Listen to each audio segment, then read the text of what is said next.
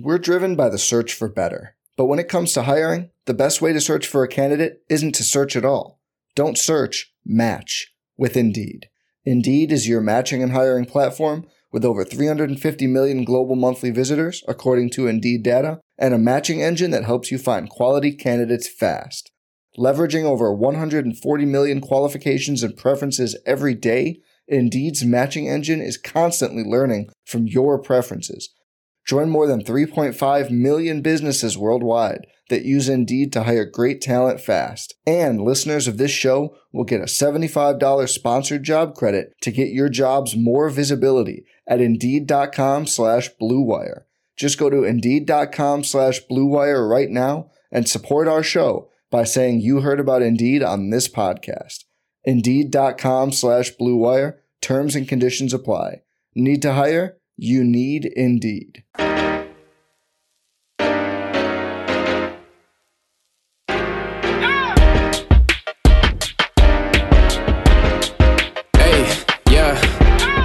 Feel like Kobe in the fourth quarter. This is the Dane Moore NBA podcast coming in Monday afternoon. It's October 2nd, and we are in it. Timberwolves training camp, preseason, whatever you want to call it, it has begun. The Wolves had a few practices over the weekend before, I believe, Sunday afternoon. They left for Abu Dhabi. Timberwolves beat writer Chris Hine from the Star Tribune. You were at those practices over the weekend. Nice little wave. Yeah. Now it's here, baby. Yeah. But you skipped the trip to Abu Dhabi just to come on this pod, right? Yeah, basically. It was come on the pod or go to Abu Dhabi. I chose come on the pod. There you go. It's probably been a couple months since we've done one. I've seen you, but I know we've hung out, but we haven't formally hung out on the internet for people to see. That's what counts. I'm good. We're gearing up. Good summer of vacation travel, and we're feeling rejuvenated and ready to go. This will be my 6th season covering. Congrats! I'm pumped to just be hanging out with you guys all again at the facility, and everything's been pretty normal thus far. I was talking with Kyle about that after media day of like, oh, okay, that was nice. Like it was a media day where it was like almost kind of boring. Nothing really happened. Right? It was so half. This is number 6. So half of the media days I've covered had some sort of dramatic thing overhanging it. And this was one of the few that didn't. It was like a normal, by the numbers kind of media day. Which is a good and normal place to start for a team that has good and normal expectations to be a good and normal team this season. So I'm excited for like what that actually means for our coverage, like in Sunday's paper, you were just, kind of getting right into it, the basketball of it, right? In your article on Cat and Ant, it was no like big picture, this and that, or is everything going to be okay? It's like, no, like let's get into the nitty gritty of it. Yeah, exactly. And I mean, there's something that's nitty gritty about the Cat and Ant thing, but it's also a big deal, right? Like they need, as what was the thesis of your article, is like they need to get Cat and Ant in their tandem back to what it was the year before Rudy got here, in conjunction with Rudy in the mix. You used some fancy numbers and such for that to highlight that it wasn't. You've never used fancy numbers in your analysis. Yeah. You're famously anti-fancy number. Yes, that's true. That's very true. What do you think? So it's this Cat Ant thing, right? It's kind of like two folds to it, right? It's the two of them having a really high level of success when it's just the two of them on the floor, no Gobert, right? That is the expectation. There's no real reason to believe that won't be the case. So if we kind of assume that's going to be good, what is it going to take that good and kind of have Rudy in the mix there as well with Cat as the 4? How do Cat and Ant maintain that chemistry in a lineup construction when Cat's the 4? If you listen to Chris Finch tell it, it's all spacing. Like that is the buzzword that he will use to tell you that has to improve. And that seems to be what they are most focused on in training camp, is figuring out what that spacing looks like. Ant said, at the end of the year last year that he felt like something kind of unlocked in his head. That was a quote of his that stuck out to me from that Denver series. And the proof was in how he played in that series, where he finally kind of figured out how he can operate, what the lane looks like with Gobert on the floor, along with Cat. So spacing is the big buzzword, something to watch out for maybe in the exhibitions is how they kind of manipulate that. I harken back to one thing that Finch also said last year around this time, and it was kind of a fear of ours, something we kind of talked about, is like, does Cat just become like a spot up shooter?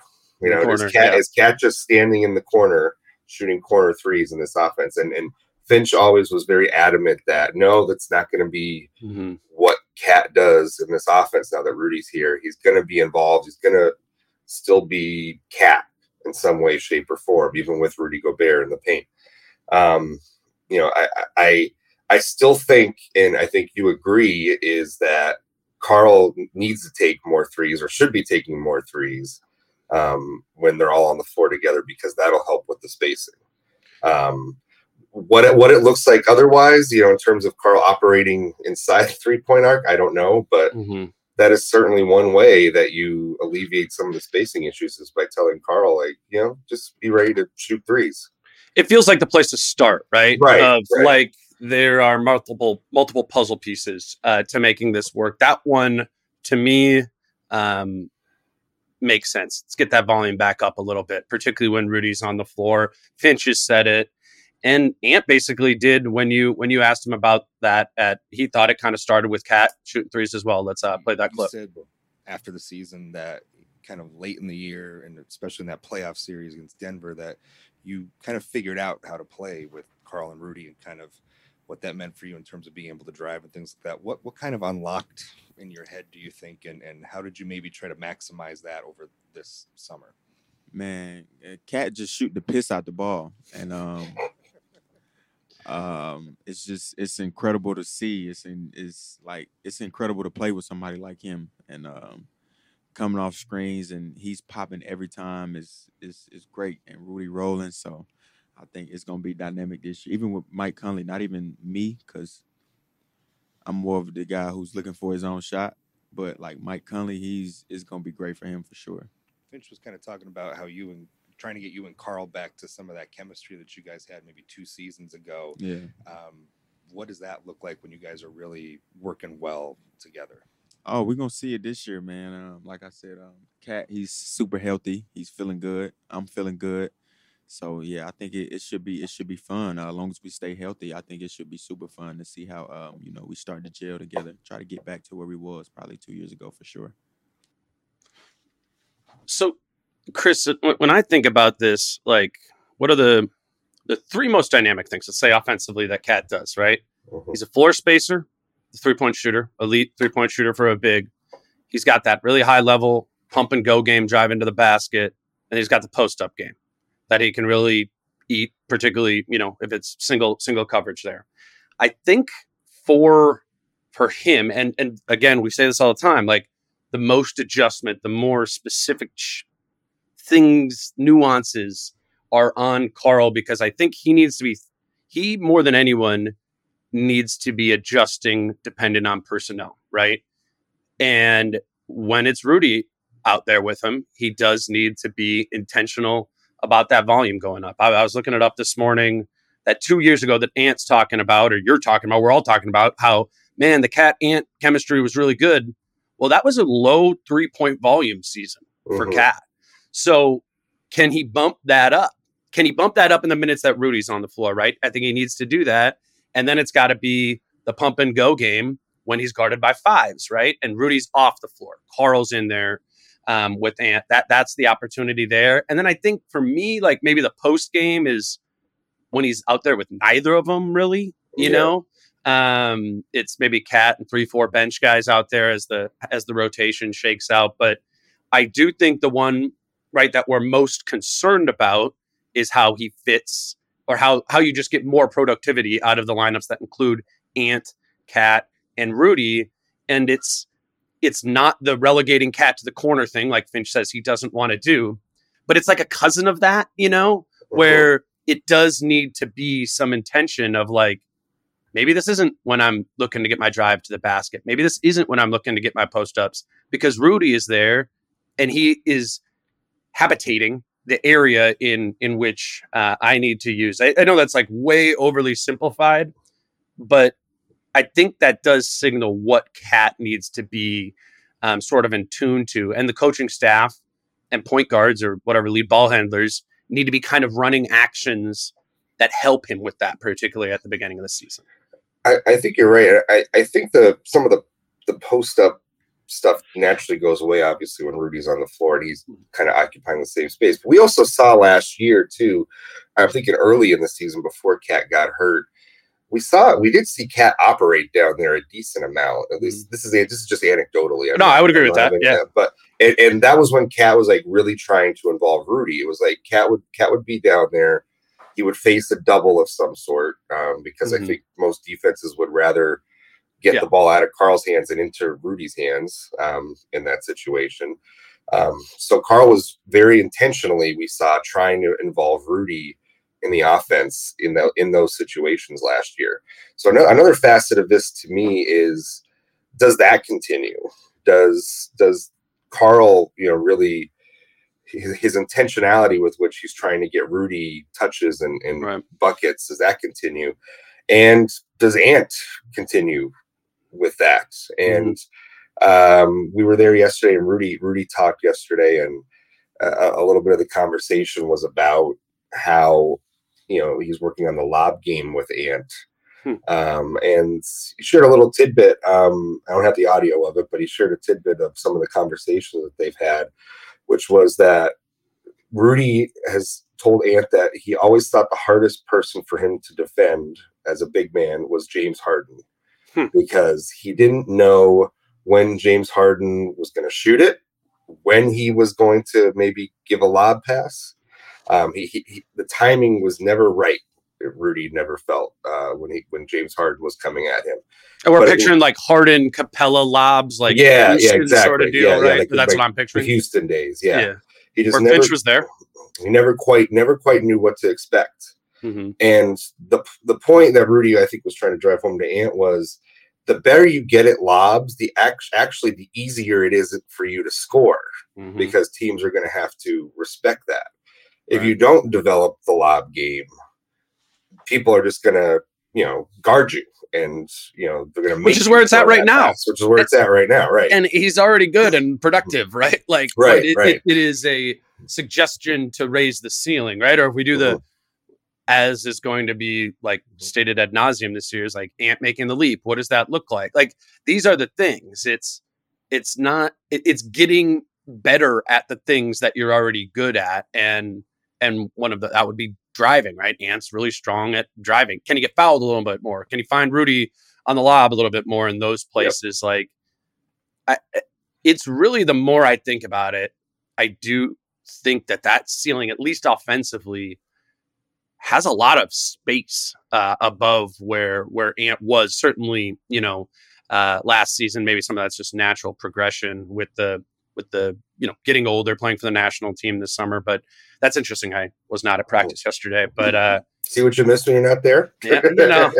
I don't think my fantasy football team could have pulled off the victory without if you weren't there coaching them up through the 1 o'clock games. Yeah, I gave Kyron Williams a big talk before the game. Actually, let's grab our first break here. I want to tell everyone a little bit more about Falling Knife and the live event that we're going to be doing there. Falling Knife is hosting Wolves Fest. They're calling it on October 14th, starting at 4 p.m. I wanted to hit on some more details of the event. I've been kind of telling you guys all about that. But in addition to Britt and I doing a live pod at 5 p.m., and in addition to watching the Wolves' first stateside preseason game against the Knicks at 6:30, there's also going to be food from Rectangle Pizza. There's going to be Wolves merch for sale. Obviously, beers and seltzers and alcoholic slushies from Falling Knife. And we'll be giving a lot of those things away too. We'll have, we'll be giving away pizza from them, the merch. We're going to have some tickets to give away, plenty of free drinks and that sort of thing. So again, just keep October 14th on your radar. That's Saturday, October 14th. Come at 4:00. Hopefully we'll have good weather. We can hang out outside. There'll be sound outside when the show's going on as well. Live show at 5. And then we will watch the game at 6:30.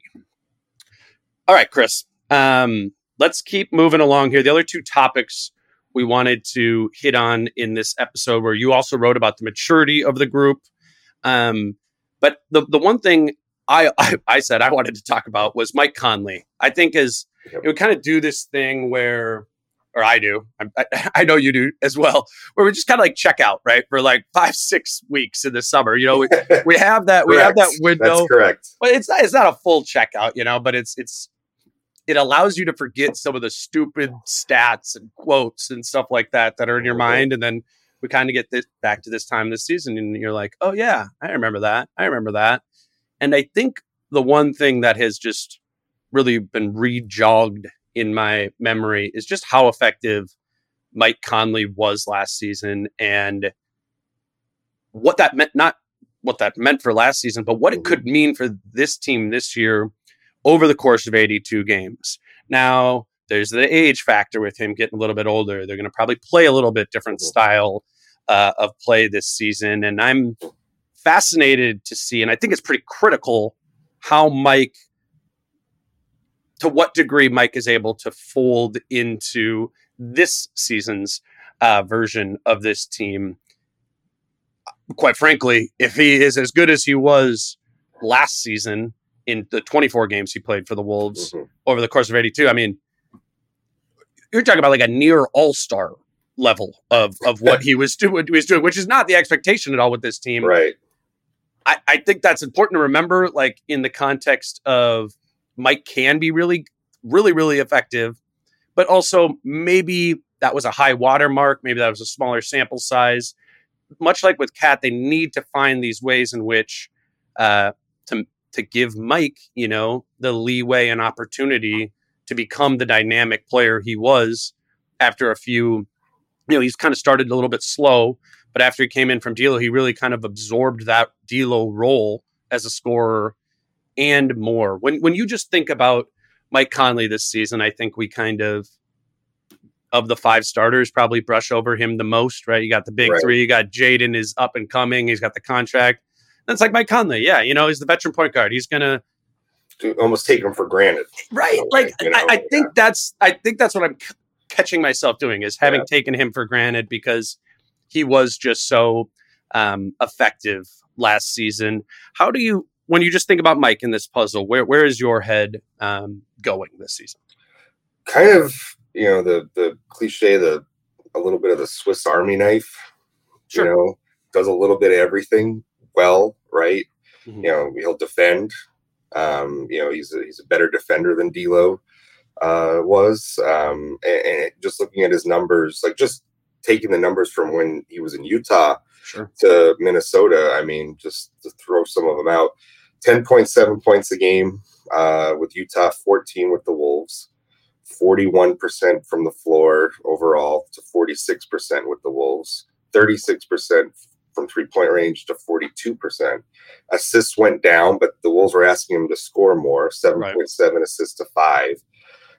But just efficient, did what they needed him to do, kind of helped unlock Rudy on the offensive end. I mean, how many times did we see, kind of late in the season, when they got that side pick and roll going between him and Rudy, which was the most effective Rudy's ever looked on this team on offense, or was it those moments?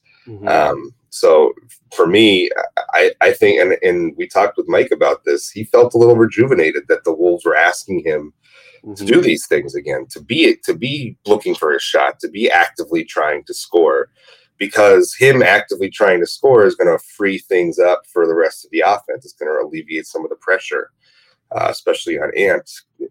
Teams just can't load up on trying to defend Ant if Mike Conley's out there shooting 40% from 3-point range. So I think it was a seamless fit after he realized what they needed out of him. And yeah, I don't anticipate, you never know what guys who are in their mid 30s, right?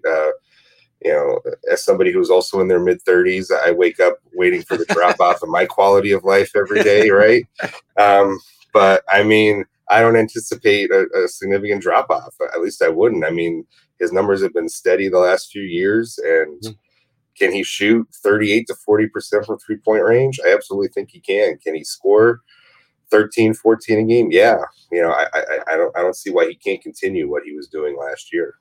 Yeah, let's play what Mike said at practice on Saturday. I thought this was, indicative of him acknowledging how productive he was, which I don't think we got a lot of last season. Here's Mike Conley. We talked a lot when kind of the beginning when you got here last season, like how much you were doing to stabilize the group and what you were bringing to the group. Just kind of looking back at your numbers since you were here, you were just really productive in your 25 games or so here. What did this group do for you individually to get cleaner looks, commit fewer turnovers, whatever that might be? Honestly, they gave me confidence in a lot of ways. Honestly, not that I needed it, but just like that extra little bit to say, hey, Mike, we need you to be this. We need you to be aggressive. We need you to shoot that. We need you to look to, break the paint and make plays. And for like specific, them being like specifically, we need this. Yes, yeah, just gave me more just more on my plate, I guess. And I'm used to having that kind of workload, but you get times where you get caught in sitting corners and you just kind of space out and you kind of just end up not being able to put an imprint on games. When I got here, they expected me to guard the ball, guard this person, chase this guy, no, you got him, like that kind of stuff is all right, they need me to win. I have to do this, so it just gave me a little bit more extra motivation to go out there and just be myself and kind of get back to what what I'm good at. Did you think you would get an opportunity in your career? Like when you were in Utah, did you think you'd get another chance to be that type of player again? No, I didn't think so. I honestly thought it was kind of trending towards, just corner spot up shots and, just being a spacer and guarding guys around the court. But like I said, to have that kind of revamp me a little bit, going the summer workouts, I'm like, man, I'm working towards that. I'm not working towards just working on only spot ups. I'm off the dribble, getting in the paint, floaters, making plays. And, I glid through the paint today and did a reverse layup. I look like Jordan out there today. So, Chris, I kind of underrated, that mentality shift of going from being, when you think you're just kind of moving into your career, of being just the corner spot up sort of guy, right? Knowing your usage is going to go down and down, and that just kind of naturally does happen to players as they get older, right? They're asked to have a different role. And I think normally you would believe, all right, it's an older player, he's getting asked to do more and his efficiency should drop. But what Mike did last year is an example of that, being life-giving, right? Some of these stats, man, are nuts from last year. It was 24 games. He was amongst point guards, third in points per shot in that time. Only Steph Curry and Damian Lillard were better. Third in turnover rate amongst point guards. Only Brunson and Monte Morris were better. He got to the line a ton relative to his previous, his history of getting to the line. And he made 86% of those free throws. Shot, like you said, shot more and shot better from 42% on those threes. 52% from the corner, 40 from above the break. And then wasn't just the scoring too. It was the passing possessions and the assists. I looked up just in his tracking data his possessions with the Wolves that led to a shot, turnover, or assist. That was 1.561 points per possession, which was third in the entire NBA last year, behind Kevon Looney's number one, not asked to do a whole lot of things there. Tyrese Halliburton 2, Mike Conley 3, Nikola Jokic 4, Domantas Sabonis also led the league in shots out of pick and roll in terms of efficiency. That's what I'm getting at is it was only 24 games, but the efficiency of those 24 games in his production was really next level. And to know that was a product of getting more exposure rather than a whittling down to get more efficient, that makes that even more encouraging to me. And I think the other thing that's encouraging about it was he did that. I felt like there was no drop off in his play, whether Cat was there or Cat wasn't there. Yeah, I feel like he was kind of the same player, regardless of whether Cat was in the lineup. Because obviously, even Ant missed like 4 games. Missed a couple games with the ankle. Yeah. Like he, no matter who he was playing with, there wasn't really a drop off in play, and he did what was required. And I think too, what's going to be important for him on the defensive end of the floor. We've heard the Wolves want to be more switch heavy this year defensively, and having somebody that might be able to switch with Ant, like that's going to enable them to be able to execute that, I think, at a better level than, say, if they had D'Lo still here on that end of the floor. So I think he's vitally important to what they want to do defensively this year as well, because he's so solid on that end as well. I think it's going to be interesting to see this year. The thing that I'll be kind of monitoring is, obviously, you have Cat and Ant and their usage numbers. It's like, who's going to be kind of like the third usage guy? Is it going to be Mike? Is it going to be Jaden? Kind of who takes, do either of those numbers tick up and one goes down? Like that'll be something I think will be interesting among the starting 5, at least, is who's kind of like that third guy. Who do you think was third in usage last year? Kyle Anderson. No, not Kyle Anderson. Maybe Jalen Noel. Like I wonder. Yeah, I mean that's like a different minute stat. Yeah. I'm here. I'm pulling it up here. I mean, if D'Lo, Luka Garza was too. It was Jalen Noel. Yeah. Like and then Mike and everyone else is a little bit further down there because they were playing with the starters as much. So I don't know, when you started saying that, I was like, I wonder if it'll be like Shake Milton or somebody off the bench who's asked. Yeah, I meant among the starters. Like, Sorry, I knew you said that, but then I just started thinking about that, like, if I had to bet right now who it's going to be. But of the starters, I think Mike was above. I would say Jaden. He was above. He's probably your candidate off the bench to have it. Yeah, that's probably a good one. But Mike was 16.8 usage and Jaden was 15.8 last year. Yeah. Is Jaden able to go up anymore? They're kind of saying no. All. Yeah, exactly. So, but it's kind of for both of them, right? It's like living in that slightly below average, average usage is 20%, right? You split 100% 5 ways. They're both going to be below that 20% bar, but I think for both Mike and Jaden, it's really important to not let them get down to 11, 12, something like that, where Jaden kind of was earlier in his career. And I think with Mike, if you don't continue to enable some of that aggression, right? And he's at 11, 12% of the usage, then I'm not sure you get the efficiency from either of them, or just the locked inness. Kind of what he was just saying there, right? If I'm just in the corner, I'm going to be literally spaced out, figuratively spaced out. Yes, yeah. In his mind. So that is definitely same with Jaden too. Yeah, for sure. I mean, I feel like I really noticed that with Jaden. That's somewhat understandable as a younger player who's kind of asked to be in that corner role the most often. But for both of them, you need to be somewhat intentional about at least keeping them, I think, at those levels. Last thing on Mike, I think you and I were talking about this a little bit after practice. There's also, in talking to Finch, we talked to Nori, and there's more of this structure narrative this year, right? Like there's going to be more structure on this team. And I wonder, in the context of this Mike conversation, what impact that will have on him. He had all of this success productivity wise in the quote unquote free flowing offense. I would think of Mike as like a traditional point guard, so structure kind of makes sense for him too. But it was interesting. And other part of that media availability with him, he was like, I really like the free flowing, and we need to not let go of all of that. We need to kind of have structure to get us to the free flow. But that might be it might be that the free flowing is what got a little bit more Conley and McDaniel's usage there, right? Because with structure, the plays are going to be a little bit more scripted towards the main guys, So that's kind of a balance to watch too. If for some reason, first 20 games of the season, Mike isn't producing well, one thing I'm going to think of is, what is the impact of this additional structure had on him? Is that a factor in this? Or if it works, and we're 20 games into the season, Mike's numbers are here, but the offense does feel more structured. Does that mean they've been finding the free flow a little bit more naturally? So definitely something to, I think, be monitoring there as well. I think so. I think the kind of the way that they're trying to go about the whole structure versus free flow makes a lot of sense. Yeah.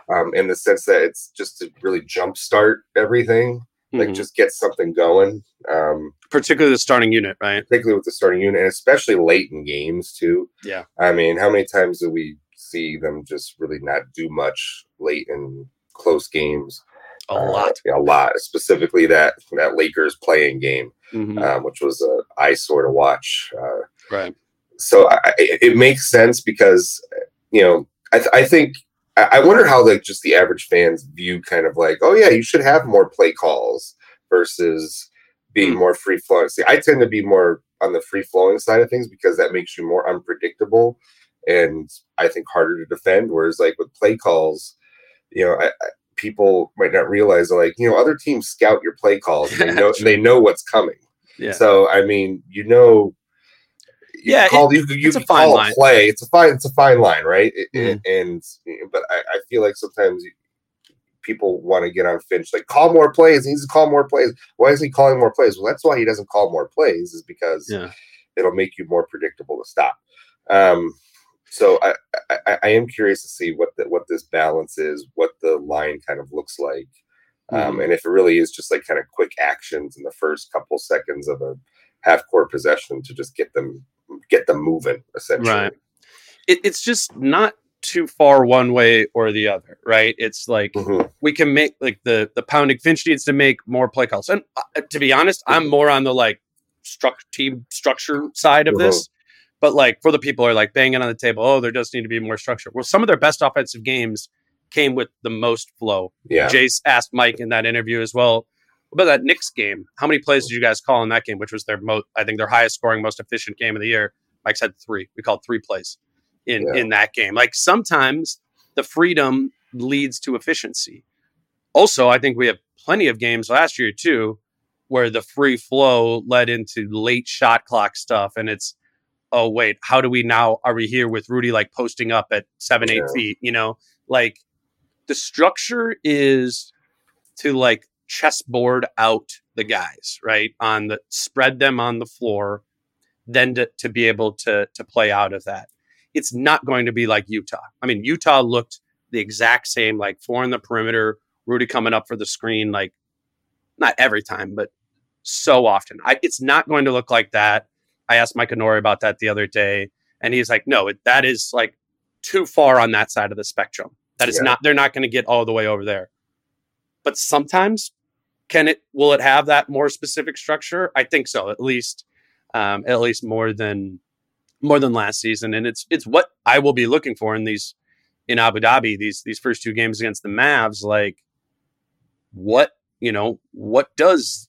how much to our eyes can we be like, this was way more structured than it was last season? Or is it, how much did they turn up that dial? I think that's all kind of to be determined, and maybe they need to figure out over the course of time a little bit. I think so. It's kind of like a free flowing offense. It's going to be that. It's going to be a feel. It's going to be a feel thing. Like how do we best operate? Especially with the different personnel. How does it figure in when the bench starts mixing in, and who's running the show at point guard in those instances? Yeah. When Mike's not on the floor. So there's a lot of little kind of little subplots to that whole argument or that whole debate that I think will be interesting to follow early in the season. Just what it looks like with different lineups and depending on who's the point guard as well. Today's show is brought to you by the Game Time app, and Game Time is the fast and easy way to buy tickets for all the sports, music, comedy, and theater near you. I went to a concert last week, and the whole process of knowing where to go to get the tickets, it was stressful because the last time I went to a concert, it was a mess trying to get the tickets from the third-party website onto my phone. But with the Game Time app, I felt confident even last minute that I purchased my tickets at a fair rate and that's because of their best price guarantee. And then with the app, it was easy to just use my phone and get into the concert I paid for, no confusion. So if you're looking for tickets to a Lynx game, a Twins game, or a concert this summer, check out the Game Time app. You'll get images of your seats when you buy, so you know what to expect when you arrive. You can buy tickets in a matter of seconds, 2 taps and you're set, and tickets are sent directly to your phone. So no need to dig through your emails and click on a link here or there. You can just snag tickets without stress with the Game Time app. Download the Game Time app, create an account, and use code DaneMore for $20 off your first purchase. Terms apply. Again, create an account and use the code DaneMore, all one word, for $20 off. Download Game Time today. Last-minute tickets, lowest price, guaranteed. We're driven by the search for better. But when it comes to hiring, the best way to search for a candidate isn't to search at all. Don't search, match with Indeed. Indeed is your matching and hiring platform with over 350 million global monthly visitors, according to Indeed data, and a matching engine that helps you find quality candidates fast. Leveraging over 140 million qualifications and preferences every day, Indeed's matching engine is constantly learning from your preferences. Join more than 3.5 million businesses worldwide that use Indeed to hire great talent fast. And listeners of this show will get a $75 sponsored job credit to get your jobs more visibility at Indeed.com/Blue Wire. Just go to Indeed.com/Blue Wire right now and support our show by saying you heard about Indeed on this podcast. Indeed.com/Blue Wire. Terms and conditions apply. Need to hire? You need Indeed. This episode is brought to you by Hyperice, the leader in advanced warm-up and recovery technology. They have tons of innovative products, like Venom-heated wearables to help soothe sore back muscles, Normatec compression boots to speed up recovery and increase circulation, and Hypervolt massage guns to improve mobility. Loved by athletes like Naomi Osaka and Erling Haaland. Try them yourself. Get 10% off your order with the code MOVE at hyperice.com. Let's move over to the maturity topic, which is what you wrote on, you were asking about at Media Day and wrote on coming out of that for, I think that would have been Friday, for Friday's paper. That's clearly something you premeditated, planned to want to be asking about, probably knew you were going to write it. So this was an idea that was kind of generated by you more so than it was by the players. Obviously, we know some of the reasons. But for you, your first article of the season, why did you feel that was such an important thing to hit on and define here? Because I thought that was the biggest reason why they weren't top 4, 5 seed last year and were in the play-in fighting for their lives at the end of the season. Good answer. Like that. That to me was the number one thing. Right. You could say all you want about Cat's injury and everything, but they had more than enough chances to make up for it and win games without him against some of those teams. Mm-hmm. And they punted it, and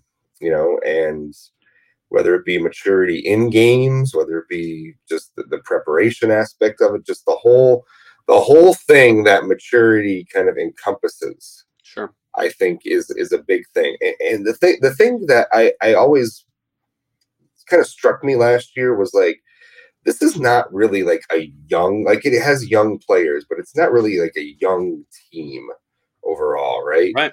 Like you have some very established veterans on this team who, should know better, or like, I think we think back to the Kyle Rudy altercation late in the season. It's like, you guys are veterans, like figure it out. Like, this is what's going on here. And then of course, Jaden punching the wall. So it's just it's just like maturity cost this team so much last year. Yeah. So much.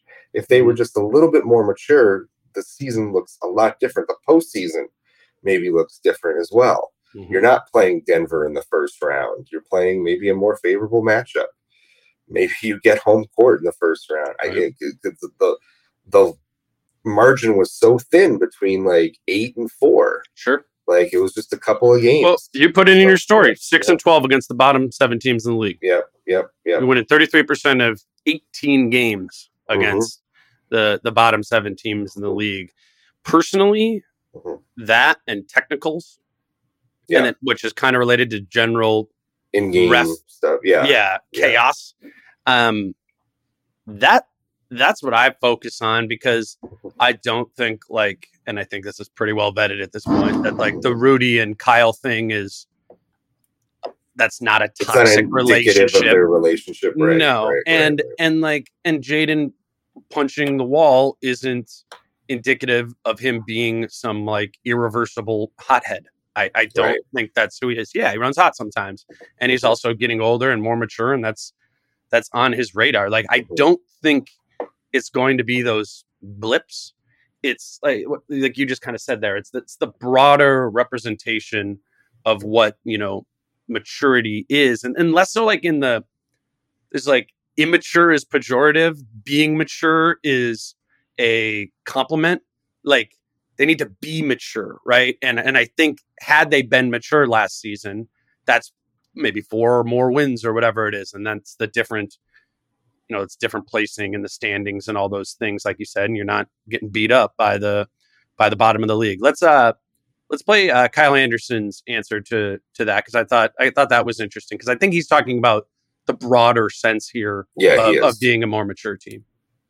One of the things that we've heard Tim, Finch, and on down the roster is more mature team this season. Mm-hmm. And from your first year here to this year, what are some of the things that you think this team needs to shore up to become a more mature team? And do you sense that maybe it's a little different this year coming in than maybe last year? Yeah, I think just looking in the mirror first and foremost, just, kind of just the fact that I got into it with one of my teammates last year is just, that just didn't sit well with me this summer. And, getting 5 technicals last year was just, looking back at it, that's just not who I am. So maybe I could look at it as a rough year, but just looking forward to this year, being a better teammate, not costing my team points with technicals, things like that. That stuff shouldn't happen. And I think as a team, I think we should do a better job of preparing for games and giving ourselves a chance to win, knowing scouting report, knowing guys' tendencies, knowing personnel on the other team. I think in order to be good in this league, you have to give yourself a chance to win by preparing. And I think maybe we could do a better job as a team of that. But so, Chris, I think that the prep part, that's what I'm talking about. It's like the night to night sort of things. And I think about this team specifically as we kind of picture how they're going to play. Like, there are going to be intense scouting reports out against them, specifically of how they want to guard Ant, right? Like, you're going to need to understand if they're being really aggressive doubling Ant, how to play off of that, to whatever degree they're loading up on Rudy or guarding Cat. Like, you're going to need to kind of know, it's going to be a major advantage if you're like, we're playing Charlotte and we think they're going to be guarding us like that. So you don't have to Ant doesn't have to take the first 6-7 minutes of the game to kind of like feel it out, right? Be ready, to go there. And then obviously defensively too, the Wolves themselves are going to need to be really in tune to what their scouting report is of how they're going to be using Cat in that game. Cat and Rudy together, Rudy differently. Like you mentioned before, I think we're going to see a little bit more diversity in defensive coverage this season. Finch has hinted at Rudy playing up a little bit more. I think you actually get a double test of that against Dallas. I think you'll see that more. Rudy not by the basket, but really aggressively out on Luka against Dallas. Can they get comfortable with that? Can they get comfortable in the drop? Can they get comfortable in switching? That is so much about prep, and the teams that do that. I think about like playoff teams are in the conference finals or whatever, that they just know who and what they are, and they are the mature teams that are ready to execute from the tip. And I think, yes, this team has some young players who aren't going to be on that right away. They got plenty of players on this roster who I think are guys who should be able to nail that and know that. That's Rudy every night. That's Kyle every night. That's Mike every night. And it should be Cat too. Again, I think Cat has the longest scroll of what that is going to be. But can those 4 in particular, the vets, instill that the tip every single game and get the Nas's, the Jadens, the Ants to kind of come along with it? That's what I'm thinking about when I'm thinking about this team being more mature and more effective because they're mature. And that's what I mean when I say, like, it was surprising to see some of this stuff come from the more veteran guys last year, because you would think that they would be trying to set this tone. And I think with how things played out last year, and you heard it in Kyle's answer there, I think he feels the same way, where it's like, oh, we really have to stop that nonsense.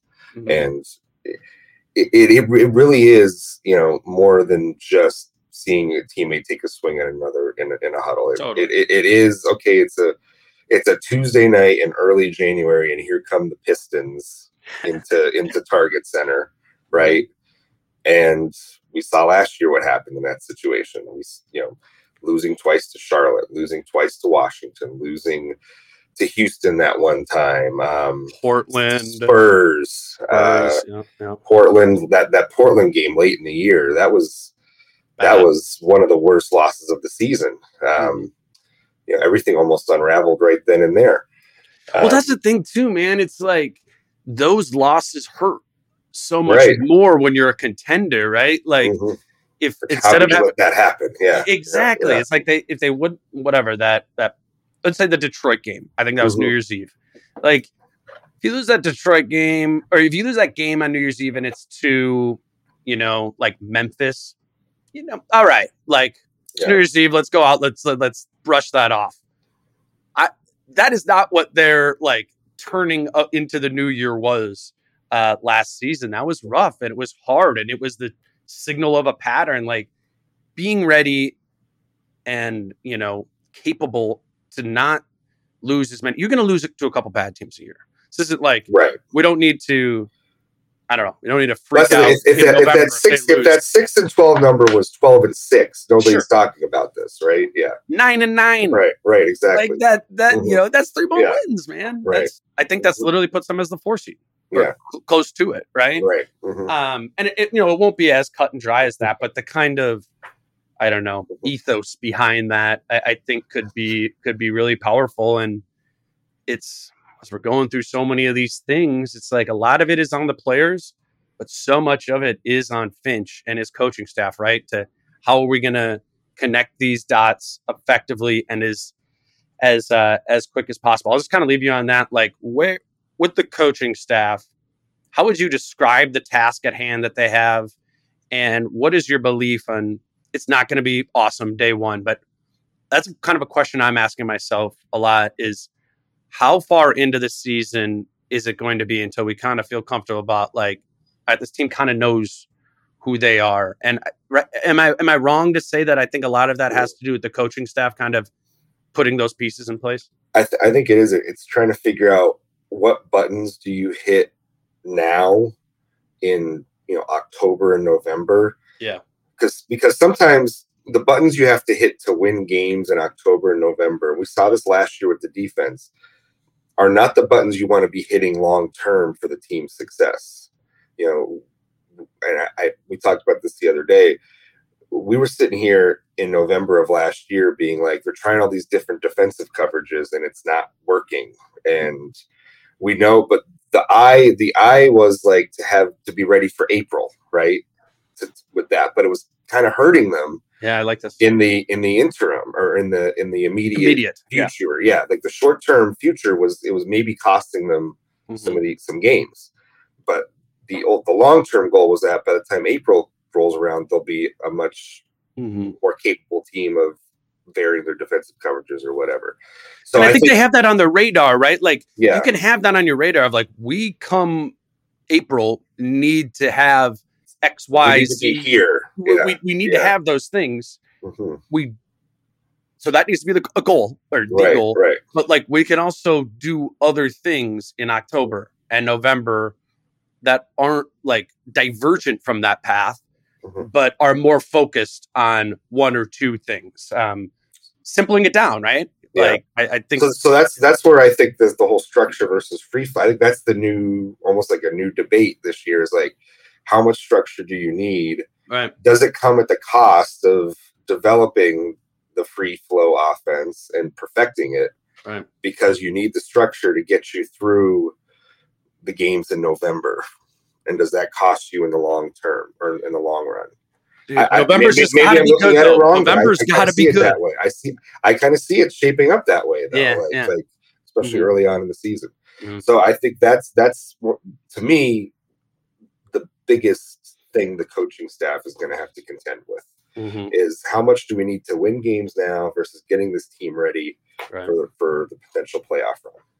No, I'm again, like you, as I've turned my brain back onto this over the past week or so, that is sticking out to me as well. And I think we know it is for the staff. These are the things that even Finch is admittedly like we are figuring out right now. We don't know exactly. I think it's why Finch had a really stern demeanor at media day and hit home like how important training camp is, which is kind of in Abu Dhabi. Like they need to hammer some of this stuff home literally in these 7 days while you're in another country. That is going to be critical. And I think for us, kind of fun to track as we start watching some of these games and getting hints at what it's going to look like, talking to coaches, talking to the players. As you all listeners know, nobody's more on top of that day to day than Chris is. As always, you can follow him on Twitter at Christopher Hine, but make sure you are getting all of his stories over at the Star Tribune, whether that's delivery or just at startribune.com. Plenty of things for us to be writing about and to be talking about here. Chris, we'll do a couple more episodes before this season actually gets here, so I don't need any like predictions or anything like that. Right, but we're figuring it out. Can I just make a quick appeal to people? You know, we always say subscribe to the Star Tribune and all this, and I just want to appeal to people that like it means a lot if you subscribe to the Star Tribune, and it means a lot to my coverage. You subscribing is kind of almost an indirect, but a direct way of like making sure that like I'm still able to like go to games, go to the road games, ask questions of people, get those quotes and sound bites from road locker rooms that you maybe otherwise would not have. Can I chime in on that too? Yeah, sure. Go ahead. Because literally, I mean, I maybe go to like 15 games a year at all 40 or 41 or whatever. And it is so critical for me and my coverage because I straight up can't afford or don't have to, I can't go to all of those games. And like literally, if Chris is not there, there will not be coverage of those 41 games unless, it happens to be one of the few games that me or John do go. So, obviously like the Star Tribune is a big company and a successful company, but it does need that for support. Us to get that support that I need. And I think let's be real, if you listen to this podcast, you're probably the type of person who's day to day, consumes this kind of stuff. Yeah, exactly. Yeah. And Chris is critical for that too. So I'm glad you said that, Chris. So and that also, by the way, also applies to other sports in the market.